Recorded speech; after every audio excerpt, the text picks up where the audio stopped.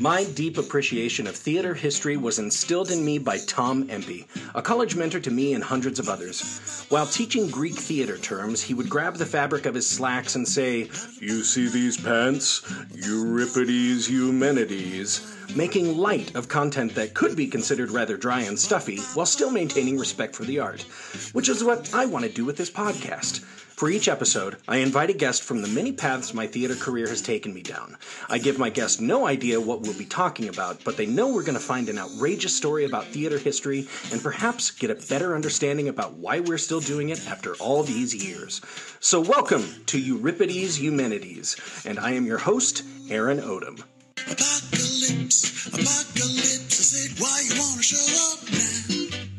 Just when the heart of my life was getting good. I'll give you one more chance. Walk on out of the door, yeah. Get your ass to getting where the getting is good.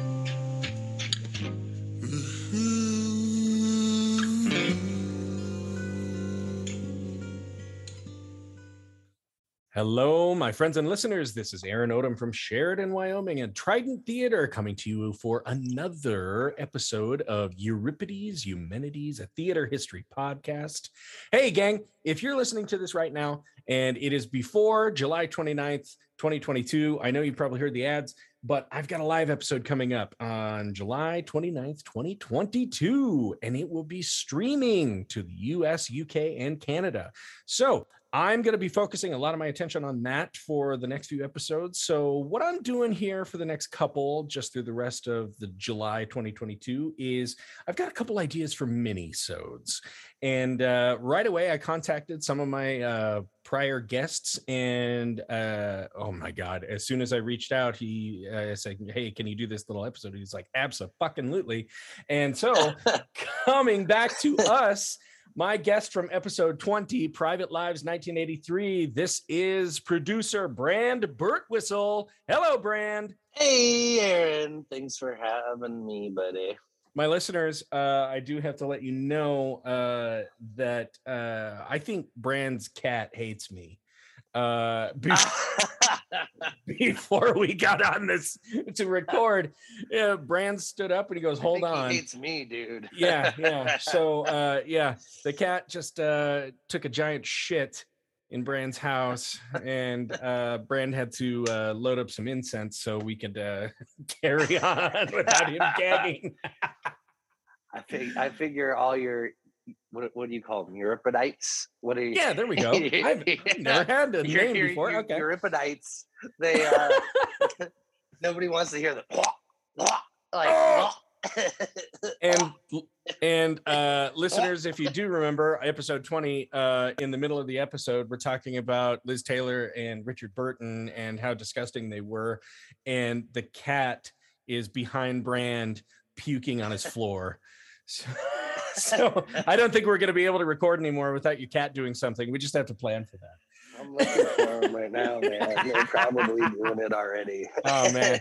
Well, Brand, before we get too much into this, you have had quite a busy year so far. You just got done filming a major production you're trying to launch here. So what's that all about? Yeah, we're in post right now. We're getting close to locking our cut on a feature that I shot. We started filming in December and we finished in February. Filmed in Oklahoma. So I was in Oklahoma City for the better of 3 months, which, by the way, I've been to 48 states. I've been all around the world. Oklahoma City has the best food of anywhere I've ever been. No kidding. I mean, it's kind of a banging little town. I came back having to like work off my 3 months in Oklahoma City. But man, the farm to table, that like local farmer, good meat, good vegetables. I had the best ramen. I live on Ramen Row. Like I have the most incredible ramen within 2 miles of my house is just a strip of like ramen shops, like the best ramen, in all of LA. There's one ramen shop. You go, it has a 2-hour wait in Oklahoma City. Oh my God. The food was awesome. So anyway, I digress. I had the pleasure of I was co-producer on this film in my company, The Brand Productions. Yeah. We did a film called The Line with a director named Ethan Berger. Okay. Really great. He wrote and directed the script. Just really fantastic script, kind of examining toxic white male masculinity within the fraternal system and What are you talking about? What I don't understand. fraternities and I don't understand. What is that? There's none of that. Yeah. There's none of that there. You don't know anything. I don't know. We had a rock star cast. I mean, just absolute. Yeah. Like, if I sat and just like listed every single person that's in the here, I'm going to do it. Let's see. I'm going to be an asshole because I'm going to forget somebody. But like, just to fire these off. All right. Yeah. Bring it on. From the older side, we have John Malkovich, Denise Richards, Sherry O'Terry, Scoot McNairy. Then we've got Alex Richards. We have Halle Bailey. We have two of the kids from Euphoria. We have Angus Cloud and Austin Abrams. Both are fucking awesome. We have Lewis Pullman. We have Graham Patrick Martin. Like, I could go on. Like wow. We have. And weren't you telling me Alex Wolff was in it too? Well, and Bo Mitchell, man, like, it's such a great ensemble.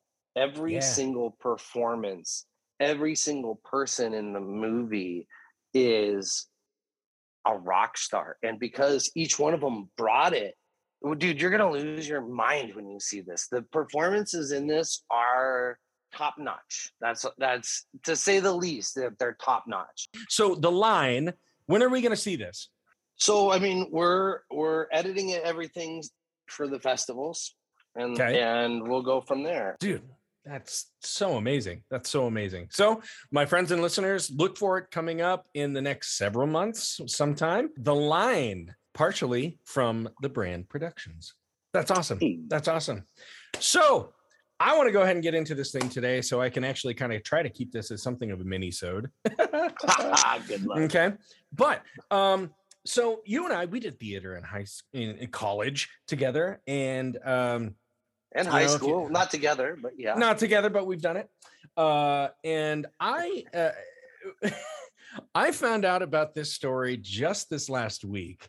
And I was at a museum with my kid, and there was like this pegboard that had like flip over cards, and you flip a card over and it would tell you some strange, crazy fact. This one, holy shit, Brand. Get ready to pick your jaw up off the floor.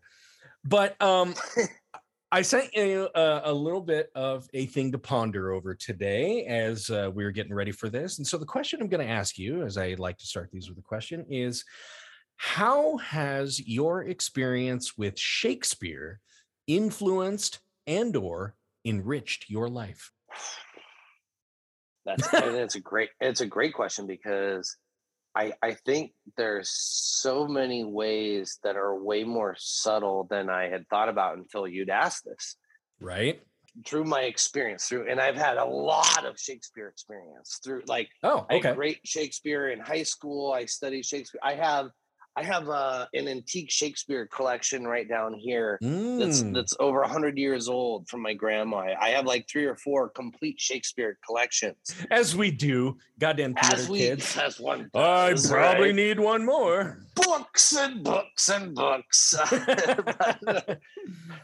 But first off, it gave me a whole understanding of the English language, and Shakespeare was always talking in double entendres, and there was always crazy subtext. It's so deep, and beyond the fact that I have a deep love of music, and there's the whole iambic pentameter, and so there's the whole here's something about Shakespeare. When I learned this I thought this was an ultra fascinating way. This is from Andrew Jarvis from the Royal Shakespeare Company.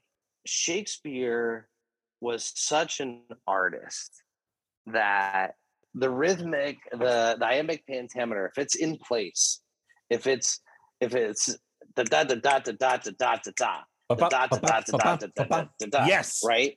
if it's within those beats, then everything that they're saying is normal. Yeah. If they're emotionally distressed, that heartbeat, that rhythm gets out of sync. Yes. And he wrote that rhythm, and he wrote the distress and the people's emotionality into the musicality of their verbiage. And that's such an incredibly deep, intelligent thing that's so cool that and I know that's not directly applicable to my life, except in that, like, I now still work in merging video and music and like yeah. Well, and not only that, you were just talking about this film you just finished, and being able to recognize the synergy between people and the mixing of different energies and stuff like that to make a good final product. Which there we go. So awesome. Off the top of your head, if you had a way to pay Shakespeare back for what he's given to you, what do you think you'd do? I'd take him to a hip hop festival, man. Oh, dude. Oh my God. He would so dig that. That's what I would do. That's who's speaking in the like in the modern tongue and speaking in the metaphors and truly are like the lyrical poetry of our day is hip hop. That's where he would lose his shit. MC Billy Shakes. I love it. I mean, I think the other cool thing would to be like show him like 10 things I hate about you, or show him some other art that his art inspired to let him know that he had this impact through time that, you know. I think those would be the two things that I would do to say, hey, thank you. Amazing. Here's how your art did it, and here's how our new art is doing it. That is a perfect segue into where we're going today. So, as you've said, we've gotten a lot from Shakespeare over the years. Besides the vast influence of his collected works, in which he is attributed to having introduced up to 1,700 new words to the English language, Shakespeare has been an inspiration to life and culture worldwide. Shakespeare has inspired countless works that have added to the health of Western culture, particularly in America. Without him, we wouldn't have had Moby Dick, a number of operas, many popular musicals, and much, much, much more. Here's a fun little nugget for you. Do you know who kept a completed works on his nightstand? Nelson Mandela. Oh. While he was in prison. Interesting. Yep. And he would often read from it to his fellow inmates to inspire them. Here's a quote. He said, "Shakespeare always seems to have something to say to us." You want to go deep, buddy? Like, let's go deep. Like, those are great words. Aren't they something? Yeah. I used to take acting class with this genius of a fucking man, Art Wolf. You have some qualities of Art, actually. There, you got this like.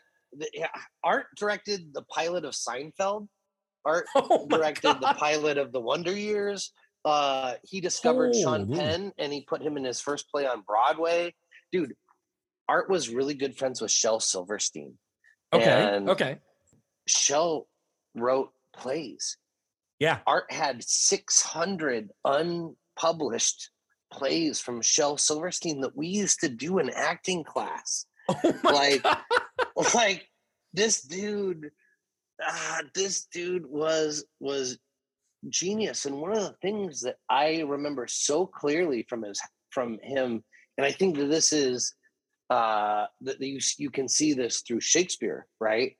The words on the page are one thing, right?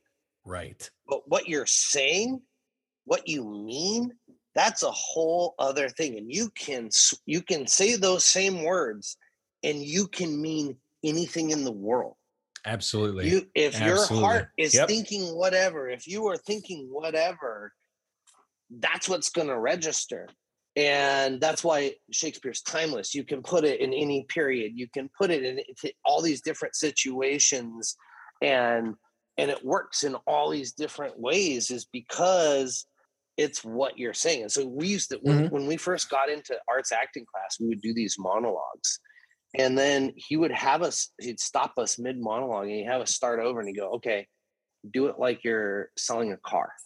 Yeah. Okay, I love do this. it like the person that you're talking to has your brother held captive. Do this like you're, and he would just switch it, and you'd use the same words, and the whole time you're conveying something completely different. And that's part of the power of Shakespeare, I think, is that so it speaks to you wherever you're at. Right. Okay. So we've got this volume of works that is giving us a template. And really, this is something that when I teach it, and I'm teaching directing, and I'm directing, is like there is an unspoken contract between the playwright and the production crew doing that show, that you're giving us the words and it's our job to interpret them. So you don't get to tell us exactly how to do everything all the time. Like one of the most powerful performances I saw was Benedict Cumberbatch's Hamlet. And the big speeches, to be or not to be, get thee to a nunnery, all of those things, he threw them away. It was hardly important to him. It was the stuff that was happening in between those, where he wasn't just like focused on his issues, that when he was reacting to other people, that's where he sunk his teeth in. And you're like, acting is reacting. Yeah, see, I love it. So thank you, Art Wolf. We've got this. Thank you, Art Wolf. Now, I appreciate the fact that you wanted to get really deep there, because that's about as deep as we're going to go tonight.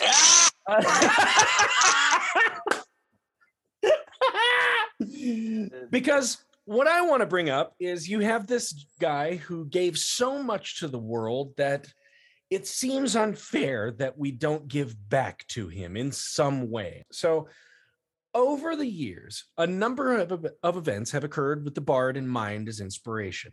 And many of them come in the form of naming things like buildings and structures, or people will name their children after characters or their pets or something like that, or perhaps use his quotes in motivational speeches.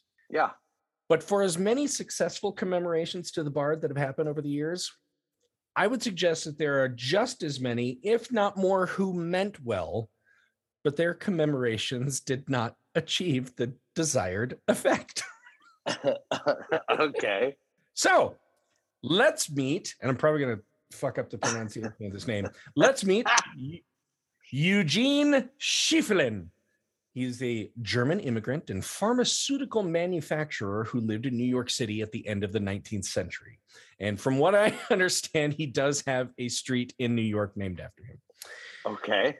Schieffelin was also an avid lover of wildlife and belonged to several groups involved with wildlife preservation. One such group was the American Acclimatization Society. Just the name of that. Doesn't that sound so colonizer to you? Yeah. we're the settlers. Yeah, the American Acclimatization Society, whose their intent was to enrich the environment of America and to make the immigration transition for new residents from Europe a lot easier. Okay, well, that sounds nice. Okay, right? Okay. At least they sound like they're, Right, they got a good intent. They're trying to be groovy. Their method of doing this would be to release animals into the American wild that were native to Europe and had not previously been native to America. Oh, now it's not sounding as good. Keep going. Hold up. Oh, wait. Oh, I spoke too soon. We're bringing a Yeti over. Now, one of the easiest ways to do this would be to introduce new species of birds. Okay. So like little songbirds and stuff.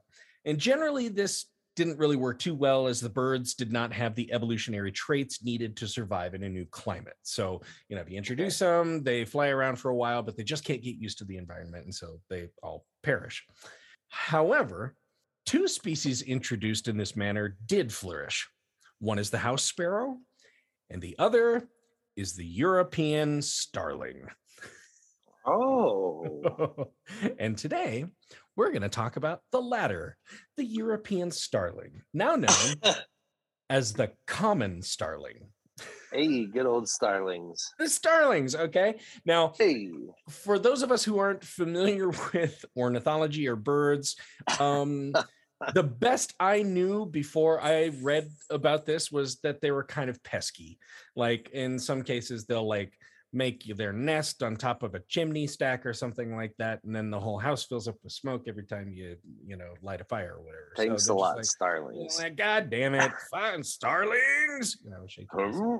All right, so back to Eugene Schieffelin and releasing these species into the wild. While almost no evidence in writing could be found as to why Schieffelin chose specific species, in 1947, another wildlife enthusiast named Edwin Way Teal began what now can be considered a tall tale with his article In Defense of the Pesky Starling. It's a teal tail. In this, Teal suggests that Schieffelin had intentions to release into America every bird mentioned in Shakespeare. Why not? Yeah, why not? mean, Absolutely. Let's go. I mean, thank God he didn't know about ostriches or emus. Yeah. I kind of wish he would. Why You're don't we right. have those here as well? Okay, hold on. You're going to love this. My guess here is that Schieffelin told a bunch of people that this was his intent, but he never wrote it down anywhere, didn't journal it, didn't have it published. It was just common knowledge among his peers. And to be perfectly frank, this would be quite an ambitious task, considering that Shakespeare's works included mention of 600 different species of birds. Oh my God. I know, right? So it's like, now I want to go back and read more plays and be like, okay, where did you mention this? Where did you mention this? Where did you mention this? Wait. Can we just pause for just a second? Uh-huh. Who the fuck knows 600 different species of birds? Who, like, all right, I love Shakespeare. Uh-huh. But that's like, I mean, to just be able to rattle that shit there off. aren't even 600 species. He's making shit up. He's just like the horn-crested willow nut.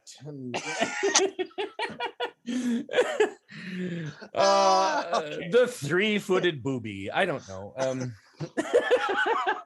So yeah, now you got me intrigued. No, go on. Okay. So regarding the Shakespeare line that inspired bringing the starling to America, we have the following from an article I read about the whole thing. In the late 1590s, Shakespeare noticed the mimicking ability of the starling while writing Henry IV, Part 1. The character Hotspur is contemplating driving King Henry nuts by having a starling repeat the name of Hotspur's brother-in-law, Mortimer, whom Henry refuses to ransom out of a prisoner status. The line is, "Nay, I'll have a starling shall be taught to speak nothing but Mortimer." Okay, so got mentioned. Starling. Okay, Schieffelin read that and went, well, we got to get a starling. Well, we got to drive everybody in the world crazy. Right, exactly. So I guess it's actually somewhat ironic that the line is subtextually critical of starlings. Yeah. I don't think that Schieffelin thought that far ahead. Yeah, right. The same article talked about the set of starlings that nested in the writer's tree near their yard, describing the bird's call as a song, if you can call it that the birds would offer this song incessantly, and because of their burrowing habits, ended up nearly killing the tree in which they took residence. Another like 5-star review for this starling. So let's bring them. Let's bring them. Let's bring them. Sees a problem with this? Get me a suitcase of starlings. Post haste. Yeah. To the Americas, please. Yep. So in the fall of 1890, Schieffelin released 60 starlings into New York City Central Park. And as I said before, very often efforts such as these resulted in mass casualties in the released birds, as they just usually couldn't take to the environment. Now, these starlings were released on a cold day in the fall when the weather was sleeting. Okay. Most figured that the starlings would fare just as well as previous flocks and would die off pretty quickly. However, the little birds found shelter under the eaves of the American Museum of Natural History, which is just east of the park. And to the surprise of many, they survived the winter. So, Suckers. go, Yeah. little guys. Now, this inspired Schieffelin to acquire another 40 starlings in 1891 and release them. So the total count of starlings released by Schieffelin totaled 100. Now, perhaps Schieffelin didn't know too much about starlings being an amateur ornithologist and just being in positions on these different boards of these different societies. But starlings are actually a little better equipped to survive in many climates. And here's a big fat quote that I found. The protractor muscles of their beaks allow them to pry and to probe better than other birds. They can open their bills after pushing them into the soil, which allows them to forage for invertebrates easily and in drier areas. The starling's eyes have evolved to the narrow front of its face, giving it the perfect view for prying. Its binocular vision combined with its open bill probing ability means that starlings can find insects in colder climates better than other birds, which means that starlings do not have to migrate to warmer climates in winter, Hey. which means they can take the best nesting houses during the breeding season in spring. Fuck you, other birds. Yeah, we figured this Yeah. shit out. Yep, absolutely. Evolution, man. I I mean, know, and you never see it coming. especially when somebody's like, "Oh, you evolved over there and we'll bring you over here." Come on. Come on! For the first 6 years since their release, the starlings rarely left Manhattan. However, once they began to spread, it was discovered that almost no climate was uninhabitable to starlings, as they were found in climates as diverse as both Alaska and Florida. Can't stop me now. Can't stop me because I'm having a good time. Okay. Here's a quote. By 1928, they were found as far west as the Mississippi. By 1942, they were in And California. they were introduced in what year? 1890 and 1891. So in 30 years, they've gotten as far as the Mississippi. Okay. Uh-huh. By 1942, they were in California. Wow. another So they were 15. like, Yeah, let's go. And by the mid 1950s, they numbered more than 50 million. I mean, These are like insect numbers. Continuing this quote, Schieffelin's mission had become more appropriate to a work of Hitchcock than of Shakespeare.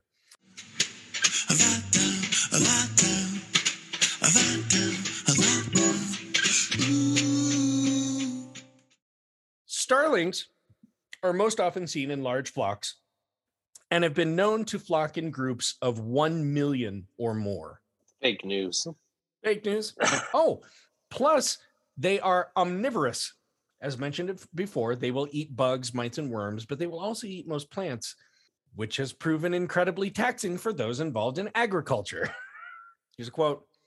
In a single day, a cloud of omnivorous starlings can gobble up to 20 tons of potatoes. What they don't eat, they defile with droppings.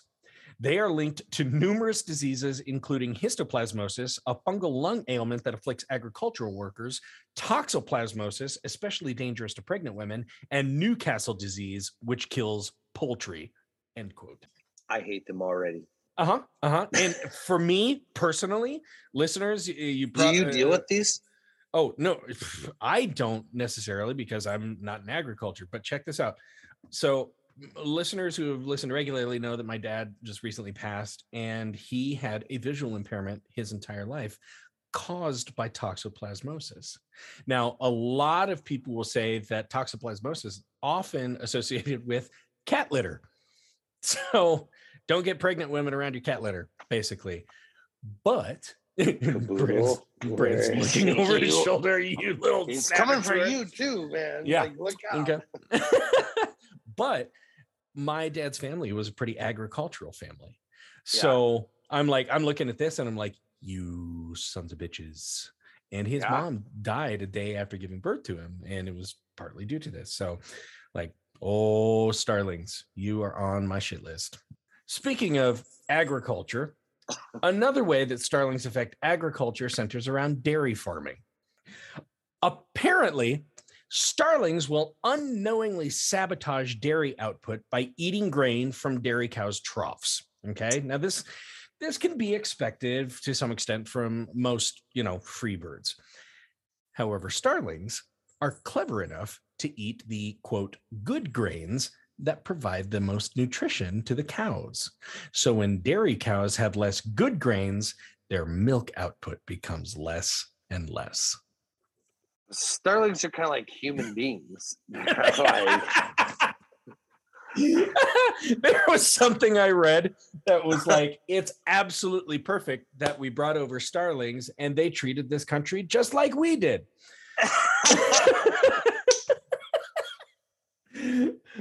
Oh God. Okay. Even more to that point. Not only that, starlings are bullies. America, forget the Lord. Yeah. Now, remember that quote earlier that stated that they were able to take their pick of nesting sites just because they didn't need to migrate? Okay. Well, another feature of the starling is that it's just a lot more muscular than most other birds its size, and frankly, will chase other birds out of their homes. Again, evolution is a bitch, bro. Like you're 6'3", that would be like Chris Hemsworth coming to your door right now and being like, "This is mine now," and just throwing you out. I mean, good on him.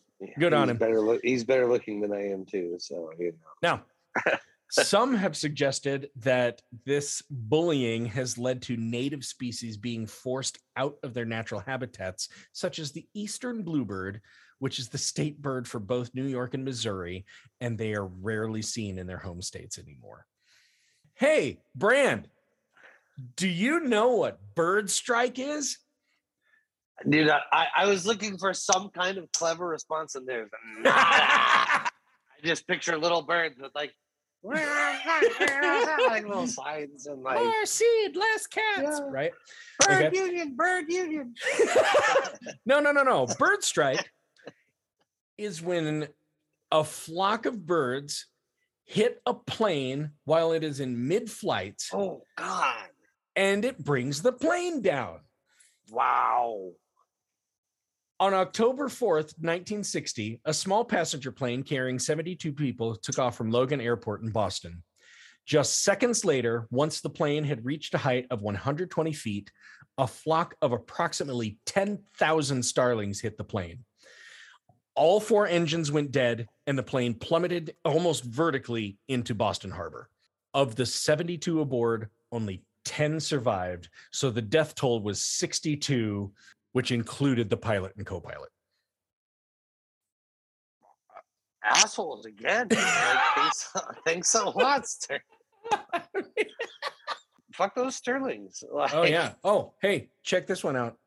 Almost 2 weeks after that plane crash in Boston in 1960, another pilot tried to take off from the same airport and was hit with another starling bird strike. Now, while he didn't leave the ground, and even though the starlings barely weigh 2 ounces apiece, the pilot stated that it sounded like he was under machine gun fire.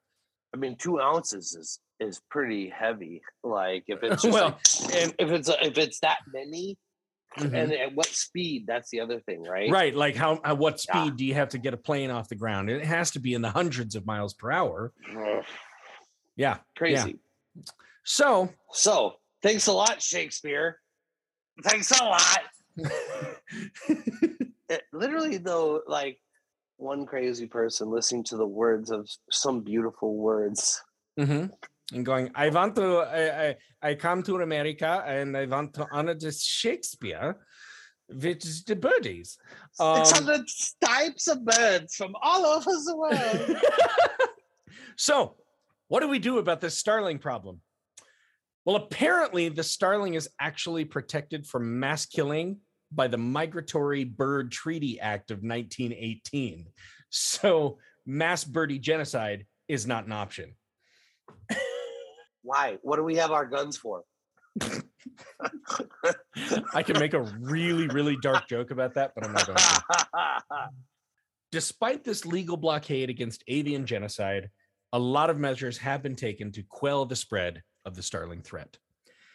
In Washington, D.C., the little fellas got so bad that the White House installed an outdoor speaker that only played owl calls. Didn't work. Interesting. In 1948, when balloons and inflatable owls didn't work, itching powder was tried. So they'd spray itching powder on places that they like to squawk and Does and nest itching and powder roost. for people work on birds as well? No, it didn't seem to do anything. The police of DC installed mechanical hawks, like they'd be little robotic fixtures that would sit on light poles and other vantage points. So it would make it look like a hawk might be up there, but just kind of moving around. Failed. And some of the most prestigious buildings in our nation's capital were fitted with live electrical wires, so the little squabs would be shocked and deterred away from going there. So what happened because of that? They just roosted in buildings that didn't have the wires. Yeah. They're like, ouch, that sucks. Let's not go there. Okay. I don't want to go over there. By the 60s, apparently a legal loophole had been found in Nevada where a federal government experiment treated the starling problem with poison pellets. California did the same thing, and from 1964 to 1967, an estimated 9 million starlings were killed. Wow.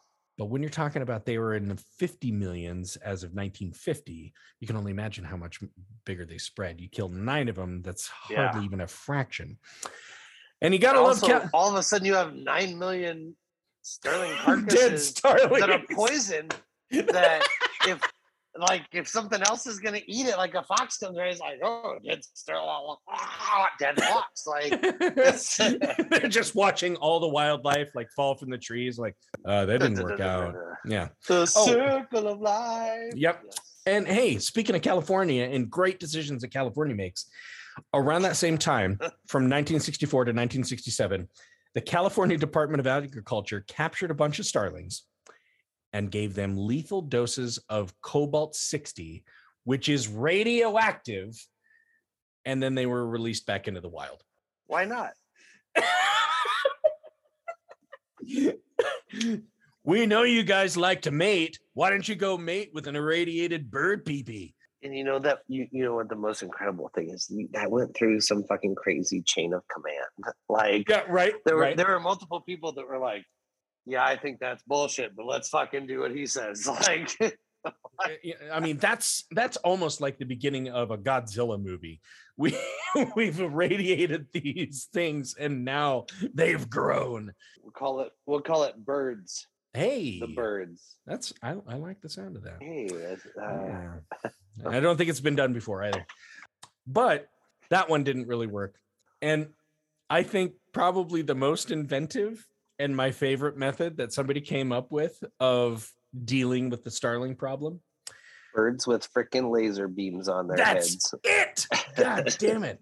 Trains. Let's get some crows. And no. In 1931, the U.S. Department of Agriculture printed recipes and cooking techniques for starling breasts. God, no. Although it was noted that some people may not appreciate the gamey flavor of the meat even after preparation. Just the guy, and that also had to go through a chain of command. You know, there's just some guy going, well, we could eat them.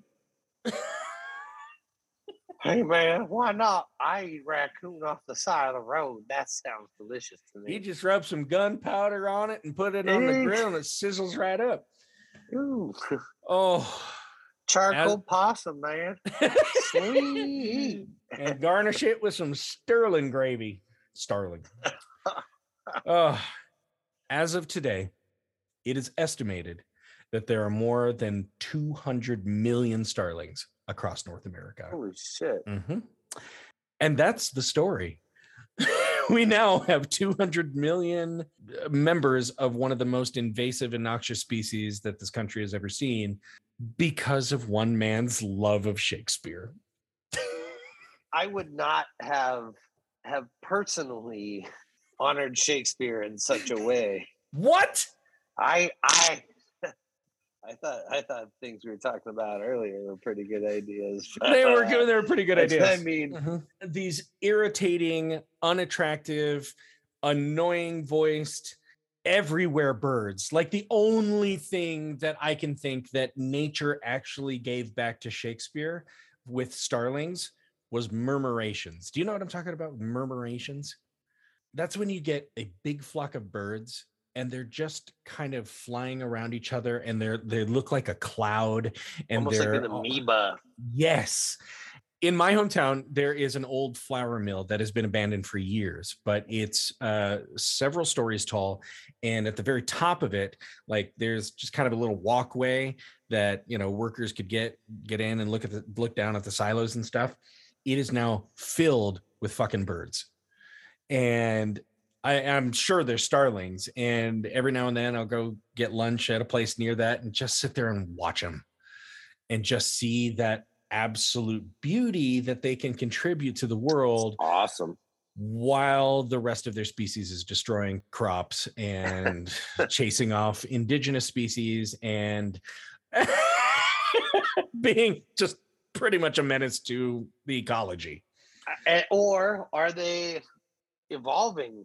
You know, are they forcing, you know, here's another way to think about it, right? Yes, it seems invasive at first, but also maybe because they are further progressed, that they are forcing the other native species to evolve in a quicker manner to continue to exist alongside these more highly evolved birds that have come into their place. That's some interesting Darwinian theory there, Brand. Hey man, it popped into my head right now like that. Oh man. That is interesting though, right? Like, what a crazy thing. A guy was just like, I like Shakespeare and he mentioned these birds and I want to bring them to America. So let's see how they do. Well, they did just fine. People do weird things when they interpret, like they go, this person's talking to me, this musician's talking to me, this actor's talking to me. Oh, Shakespeare told me.